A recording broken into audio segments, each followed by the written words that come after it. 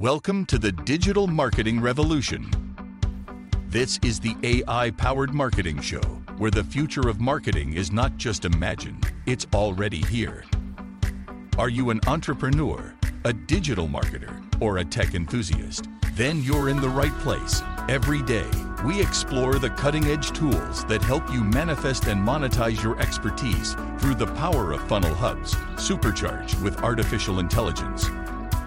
Unlock the secrets of turning your expertise into a digital powerhouse. From actionable insights to transformative strategies, we've got you covered. Now, let's dive into the world where AI meets marketing, where ideas meet execution, and where you meet success. Your journey to marketing mastery starts here. Here's your host, Keith Bell, bringing the future of marketing to you today. Good morning, good day, good evening. Welcome back to the AI-powered marketing show, where we explore the intersection of artificial intelligence and cutting-edge marketing strategies. I'm your host, Keith Bell. Welcome, welcome, welcome. And today, I want to talk to you about a concept that popped into my head when I was reading Brendan Kane's book, Hook Points, How to Survive in a 3-Second World, and specifically Chapter 6, titled Listen to Learn and Learn to Listen. And the chapter starts off by talking about one of the first pieces of advice that Mark Cuban, owner of the Dallas Mavericks and one of the key investors in the show Shark Tank,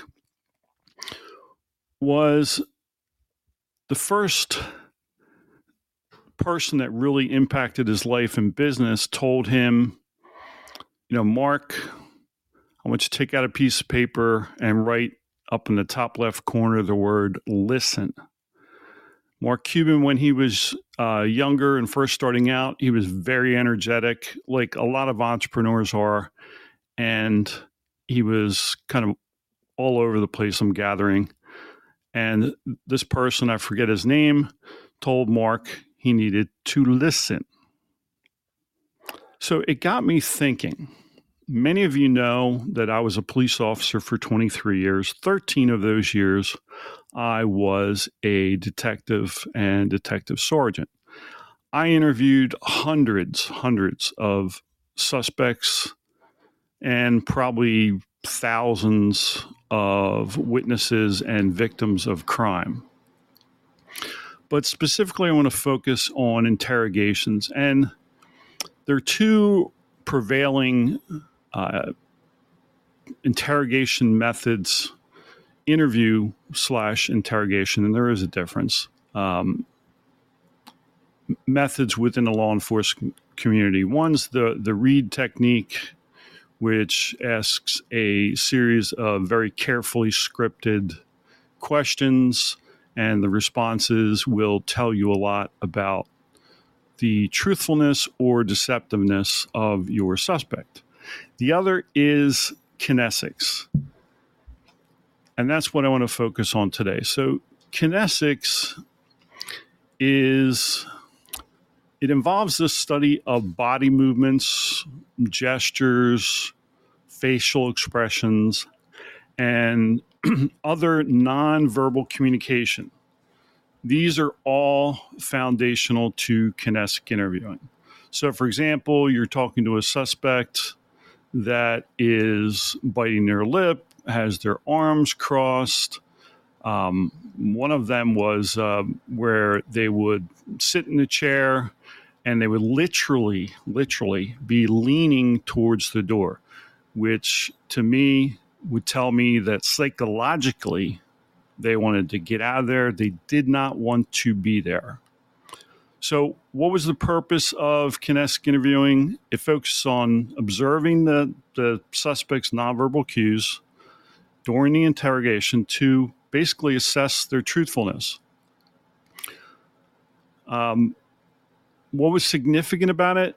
These nonverbal reactions, such as changes in posture, eye movement, vocal tone, facial expressions are analyzed to detect signs of stress, discomfort, deceit, under the theory that psychological stress causes a physiological reaction. And we know this to be true from polygraphs. I'm not an expert in polygraphs.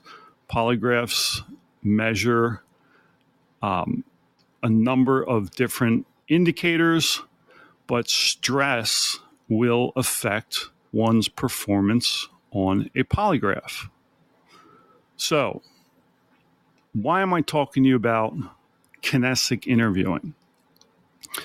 I began to think, can the principles, not necessarily goals and objectives of obtaining a suspect's confession in a criminal setting, can the principles of kinetic interviewing and interrogation be applied to digital marketing and marketing in general?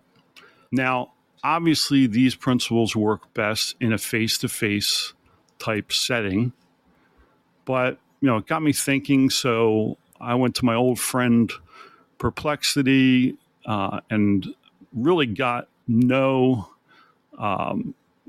tangible research or data on this. Maybe I am developing a new type of digital marketing. I don't know. Maybe I've stumbled onto something here. To be determined. Anyway, can these principles be used in digital marketing? Well, obviously, again, they have to be done in a face-to-face setting. So I went to ChatGPT and I asked the same question. And here's some of the responses I got back. So observe nonverbal cues. Pay attention to your prospect's body language, facial expressions, gestures, and posture. Signs of discomfort or stress, such as crossed arms, lack of eye contact, or fidgeting, might indicate a disagreement or disinterest in the proposal. Now, I also was in sales for many years before I was a detective. And I think a lot of the principles I learned in sales helped me tremendously when I was a detective. I'm a thorough believer that all of the knowledge and skills that I have developed during my lifetime have benefited me in one way or the other. How I apply them is the key. So, looking at these nonverbal cues, you can tell if your prospect is interested or not interested. Obviously, if you're talking to a prospect and they've got their arms crossed and they're leaning back in their chair and they're giving off all kinds of nonverbal cues that they're not interested, you're wasting their time, you've got a problem. You've got to get them engaged, leaning forward, asking questions, being involved in the conversation. So I think in that respect, Kinesics can definitely help you as a digital marketer, and I believe it can be applied to sales too. So think about that concept and how that might help you. Number 2, adjust your communication based on feedback. So just like I did in kinetic interviewing, adapting the questions based on the subject's reactions, adapt your communication style and content based on the prospect's nonverbal feedback. If you notice signs of interest or engagement when discussing a particular topic, delve deeper into that area. If you detect discomfort or disinterest, consider changing the topic or approach. 3rd, build rapport. Use positive nonverbal cues yourself to build rapport and make the prospect feel at ease. This includes maintaining eye contact, nodding to show understanding, smiling genuinely, and using open gestures. Mimicking the prospect's positive body language subtly can also create a sense of empathy and connection. And this was in a law enforcement setting. It was so very important to build rapport with your suspect. And I think this is where a lot of police officers struggle because they, especially new guys that came off the street into the detective setting, they were so, and this is no fault of them, they were so used to trying to get to the facts as quickly as possible, because on the street you're running from call to call, going from this crisis to the next crisis, and you don't have the time or luxury that a detective has to take time and build rapport with people. And that running from call to call and that inability to take the time to build rapport with people, a lot of times will put up barriers to communication. So use these positive nonverbal cues. Okay, number 4, provoke thoughtful response. So similar to asking punishment questions in kinetic interviewing. So what do we mean by punishment questions? In an interview and interrogation, one of the questions I would ask, so Mr. John Doe, what do you think should happen to the person who did this? How do you think they should be punished for their responsibility in this event? And then you sit back and you listen. Hence, this is why this kind of triggered my response when I was reading the book today. You listen and you watch. So that's how we use it in a law enforcement setting. So similar to that, you can ask open-ended questions that encourage the prospect to reveal more about their needs, concerns, and preferences. This not only provides valuable insight, but also engages the prospect actively in the conversation. So a question that you might ask a prospect is, Mr. Prospect, 3 years from now, how do you envision this problem being solved? Or how do you envision the long-term impact of this problem on your business?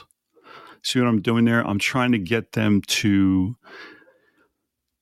get involved in a conversation and think, okay, 3 years, this is what's going to happen. If I don't solve this problem, this is, so carefully craft those questions and provoke thoughtful responses.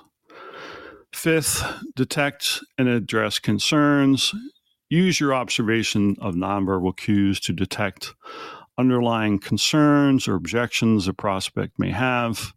So if a guy is suddenly in the middle of your conversation, crosses his arm and leans back, you might want to pause and say, is there something that I'm not getting here? Is there something that I need to know or that I'm not addressing?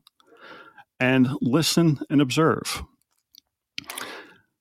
Very important. All of these principles have to be used ethically.